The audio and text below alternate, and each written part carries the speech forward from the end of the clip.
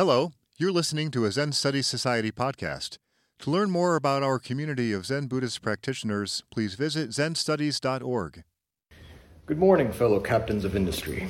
Good morning. All sorts of Dharma friends crawling out of the woodwork to come watch the dancing monkey. So I'd like to begin with a story. The other day I was walking down First Avenue. All of a sudden I hear, Muken? Muken! And an individual approaches me who I know. So we exchange pleasantries. Oh, I'm back in the city now. It's good to be here. Got a new job. Things are going great. It's good to see you. I never see anybody I know on the street. Yada, yada, yada. We part ways. And it took me 15 blocks to remember who this dude was. Come to realize that in the winter of 2020, we lived together, just the two of us, at Taibasatsu Zendo for a month. I taught him how to sit zazen, how to play the han, play the daisho, mokugyo, everything. And then I drove him to the bus stop, and then COVID happened. So good job, brain. Just a fantastic work. Not proud to admit it. I knew his face. I knew this person. But I didn't know how, and I couldn't ask him, It was too risky. So, like anybody, I'm a fallible human being. The mind is fallible. And it's that I want to talk about this morning. Now, I don't have to tell anybody here that from time to time, we're going to screw up a little bit. It's probably why most of us came to this practice in the first place, at least part of the reason. We're aware of the fact that we're constantly being confronted by at least what we perceive as our limitations or deficiencies, moments where we fail to measure up to the imagined self that we hold in our minds, that we're always trying to measure up to. So we know this very well. We're constantly confronted by this dissonance between our ideas of who we are and our experience of actual reality. And I think that's a really good thing. I think that as we do our practice, one thing that we have to watch out for is the way that we tell ourselves that we are somehow better than we used to be, that we are gaining something compared to where we used to be, compared to who we used to be or where we used to be, what we think we used to be, that we are somehow in a different place as a result of doing this practice. It's a very easy trap to fall into. And so these moments of dissonance, where we mess up, we make mistakes, are some of the most fertile places in our lives for real practice. Because they're the moments that make it most apparent that identifying with that separated individuality, that mental self, identifying with that person is futile. Because it can't ever be captured. We can never ultimately grab a hold of that person and fully become that person all the time. It's always in motion. So the moments where we fall flat on our face, or even the moments where we just meet something in ourselves that we experience as a limitation, whether it's a mental limitation, something emotional, something physical. I mean, we all have these experiences and these things that we perceive as a limitation. Just confronting them are the moments where we're most real, I think. Now, when you really look at it, being a human being is really a ridiculous thing. When you really take a bird's eye view of the human experience, it's really, really stupid. Like that moment of confrontation with that person, I won't use his name, though I could. There is awkwardness. I'm wondering, okay, do I say it? Do I not say it? Emotions come into play. I'm trying to hold this guy at arm's length so that I don't risk hurting his feelings or making anything worse. just this whole weird dance based on the social structure that we create for ourselves. And it's so weird to me the way that as human beings, we do all these things, we play all these games to keep up appearances for one another and for ourselves. So it's just one snippet of the grand human experience that, again, we're all familiar with, being human beings ourselves. But it's all, to me, really weird, kind of stupid, really just the whole human comedy, just 100% dumb as hell. And I think it's really important that we look into that and try to step into that as much as we can in the course of living our lives. This dumbness, this absurdity is a fundamental fact of our existence. And it's also a feature. It's a tool, I think. Because as we know, none of us are immune from making mistakes from time to time, having a lapse of memory or, ringing the bell incorrectly or something, whatever it happens to be. None of us are immune for that. We all have those moments in our lives. And so it seems to me that our human organism has this innate capacity to always point us toward our true, authentic nature, just in those moments where we fail to measure up to that idealized self. Because we're out here dwelling in dualism, and we're going to confront those moments. We can't help but notice them. And it's in that noticing that our delusive tendencies, in and of themselves, keep us responsible for the karma that we create. They keep us in check, keep us attuned to our interconnection as human beings, where the mask falls off and all of a sudden we're just out here screwing up together.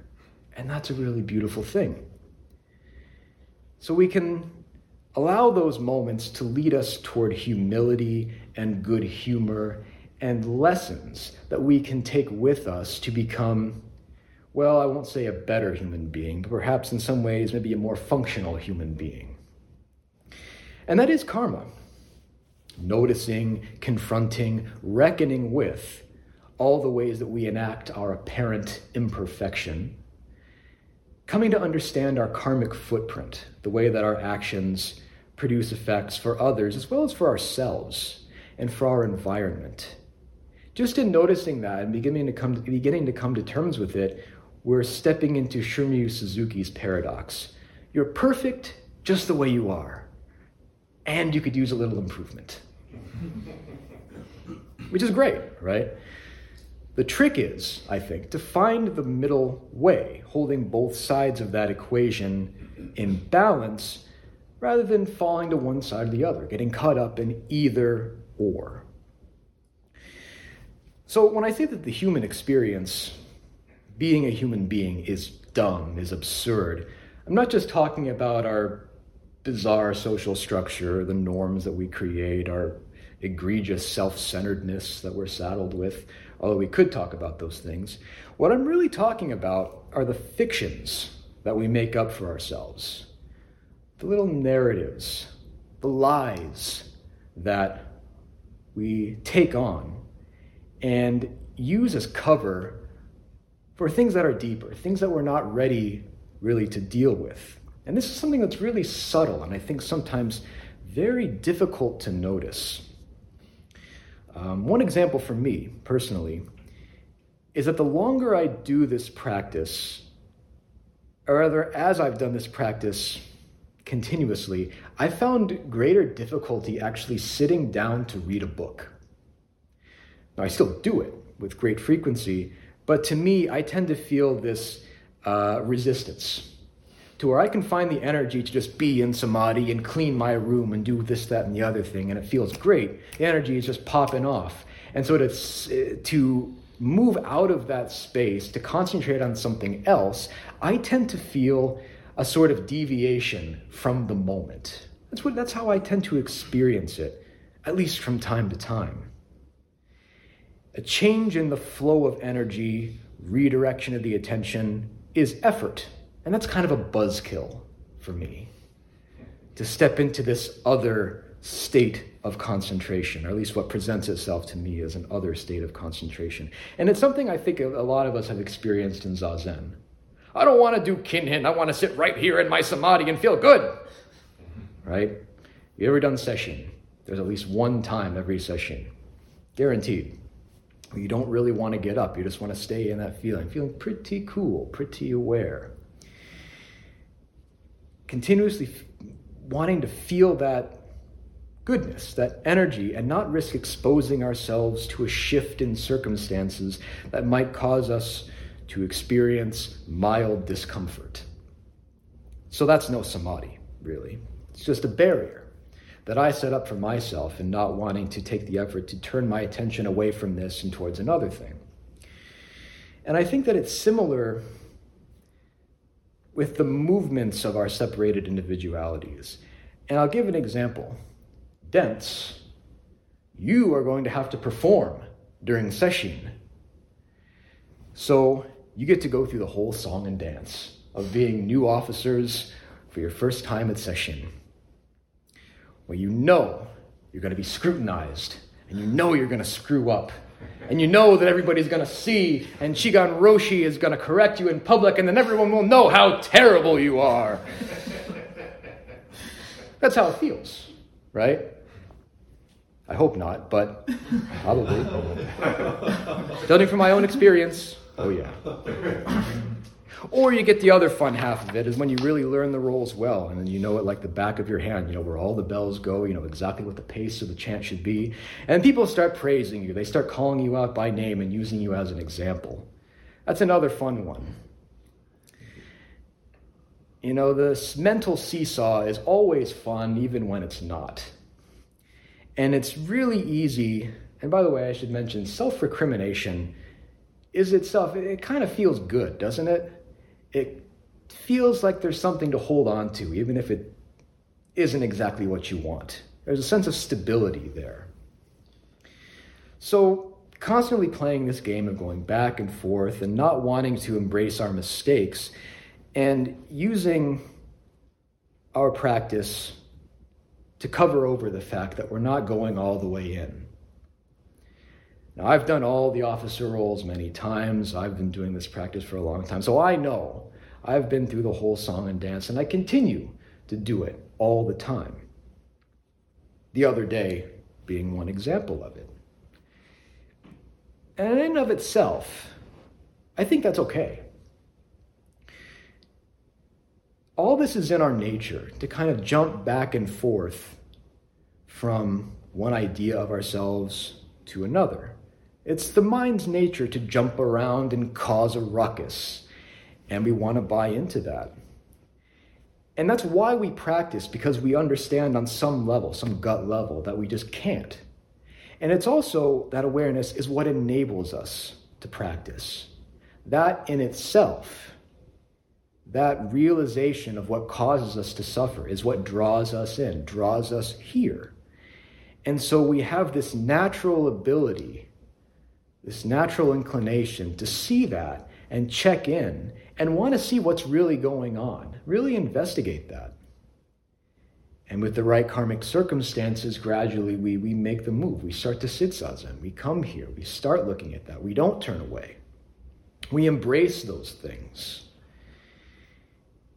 And so by not buying into the movements of our mind as the essential fact, not looking to say, I am this. I'm a 7 out of 10 on the cool meter. Not buying into it, but working with that. Extending out your hand, my hand, and treating that as a dancing partner. Going all the way into it and cutting through that, through our practice, it becomes possible to see and live in a different way.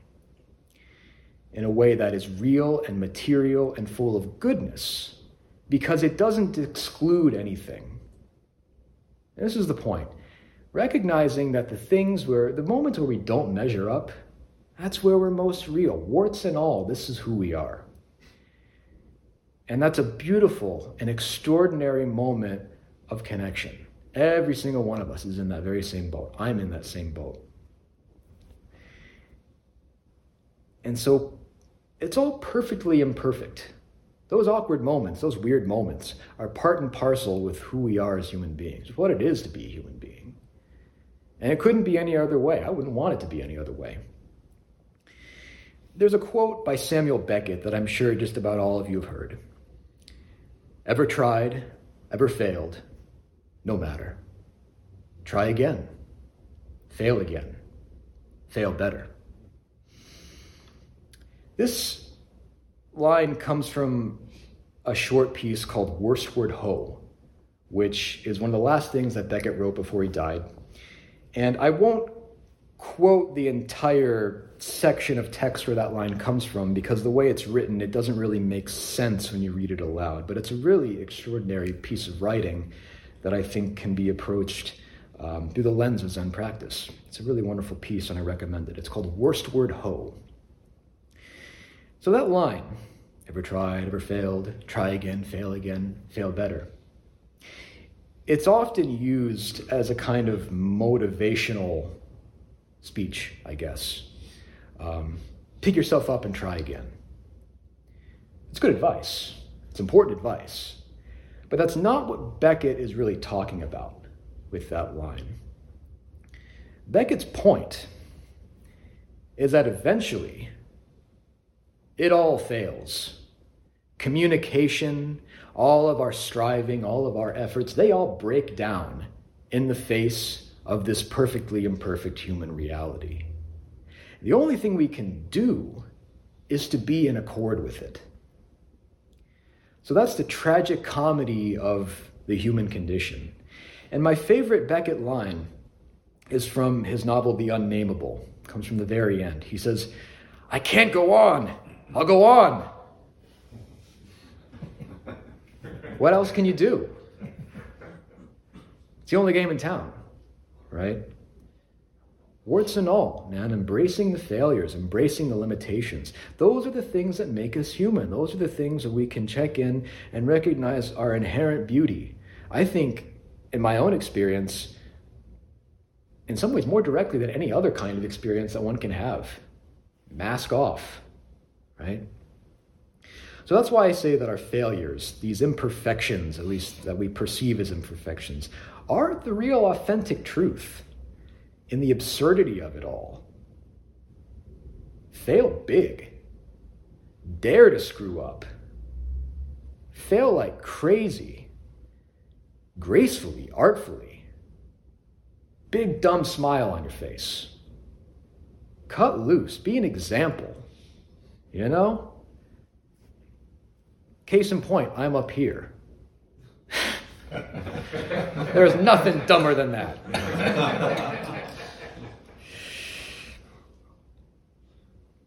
So there's no bullshit involved in this human. When you really get down to it, there's nowhere that we can hide.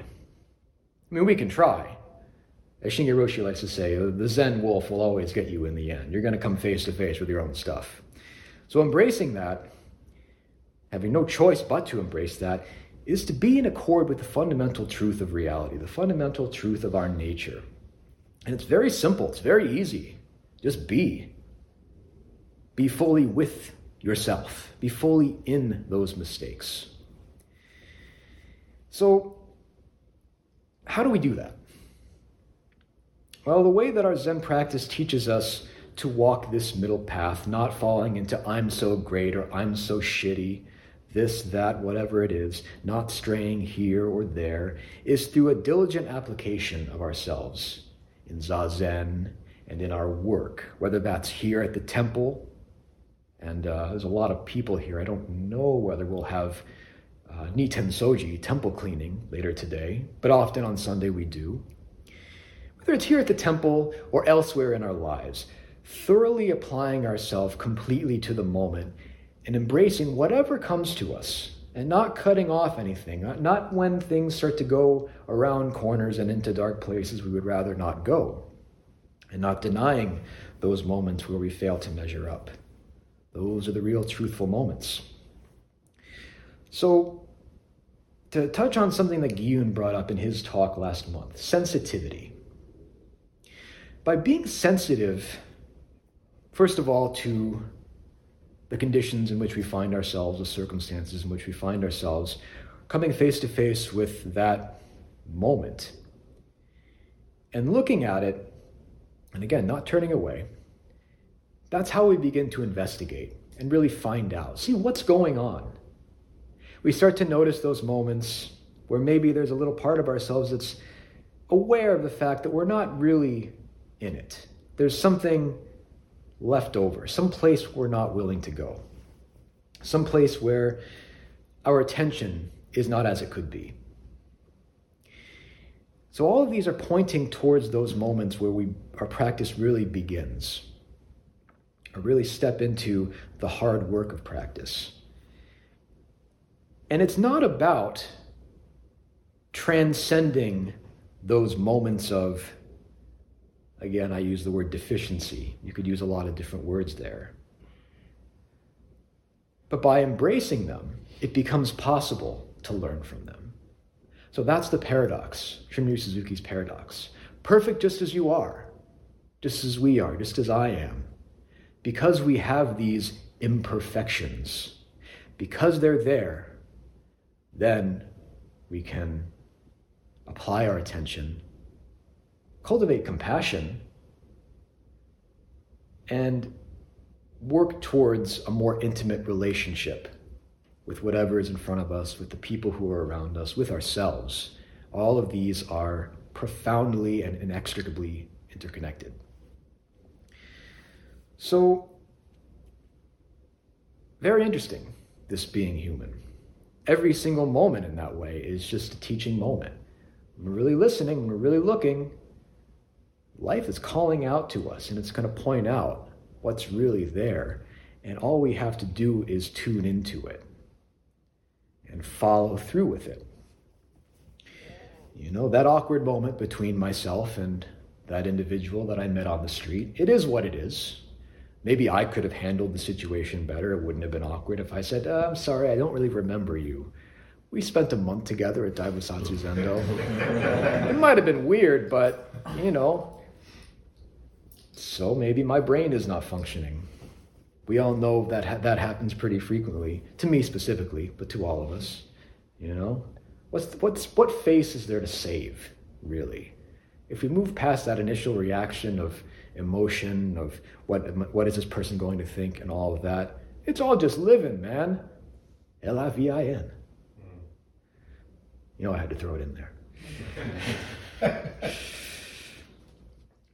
So really, big dumb smile on your face. I think when you do this practice, it's not always fun, because life is not always fun in games. But when you really look into that, I think you can't help but smile at the absurdity of it all. And I think that makes things a lot easier.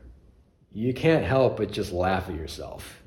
When you do that, I think that's the kindest thing you can do for another person. It's the kindest thing you can do for yourself. Shatter that illusion. Throw away the dream. It has nothing to do with what's really going on. So, a few thoughts, really. Something maybe to keep in mind as we go about our practice today and into the rest of our day and into tomorrow and all the rest of it. How far have I really gone? What is it that I'm not seeing? What am I holding at arm's length in myself that I'm not ready to confront? And what am I treating as more serious than it actually is? What am I treating as more trivial than it actually is? Practice enables us to see around all those corners and go directly into that. And when that happens, then everything's laid before us. It's a cool, beautiful serenity. And there's nothing left to do but just, laugh together, be together, work together. It's very, very simple. Nothing to it, really. So, if there's anything that I can offer in being up here, well, saying anything really is a terrible mistake, but I'm going to make that mistake. I'm happy to make that mistake, because we're all in this together. And the more we see that, the more we welcome that, I think the easier that it gets. The support that we offer one another, the diligence that we offer to this place, to the teachers who brought us this practice and enable us to step into our lives without reservation.